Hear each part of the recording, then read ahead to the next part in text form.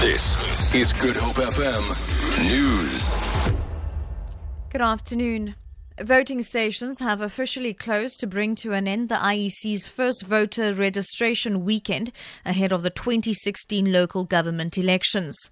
The Independent Electoral Commission says initial estimates for registration activities showed that approximately 1 million people visited voting stations yesterday to register, update their registration details and re-register at new and changed voting districts.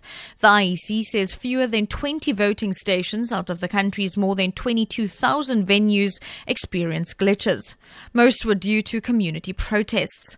Potential voters are, however, reminded that even though the first registration weekend has ended, citizens can still register during office hours at local IEC offices in each municipality until the municipality elections are proclaimed.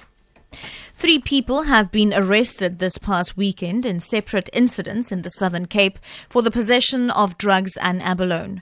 Police spokesperson Malcolm Pohi says a 47-year-old woman was arrested on Friday evening on the N2 at Wilderness for the alleged possession of mandrax. It's valued at 50,000 rand. He says yesterday morning, a 43-year-old man was arrested at a shopping centre in Oudtshoorn. Police found mandrax worth 300,000 rand in his backpack. He says a 29-year-old man was also arrested yesterday on the N2 near Mossel Bay. Pohi says more than 16,000 pieces of abalone was found on the back of his bakkie. The suspects are expected to appear in the separate town's local magistrate courts tomorrow. A lack of cooperation between government and the bee industry could have a disastrous impact on South Africa's fruit and seed production.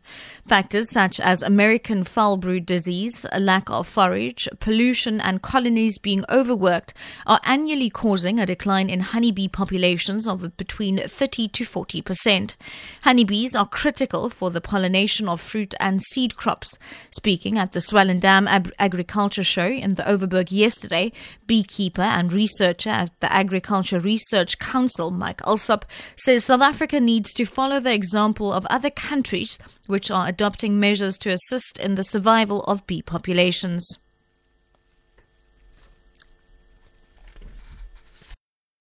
EU or in Australia or in the UK or Ireland or United States, you will see huge national pollinator initiatives, hundreds of pages of documents with commitments of tens of millions of pounds or tens of millions of euros and dollars to actually build up the forage, to build up partnerships, to make sure that we actually have proper regulations.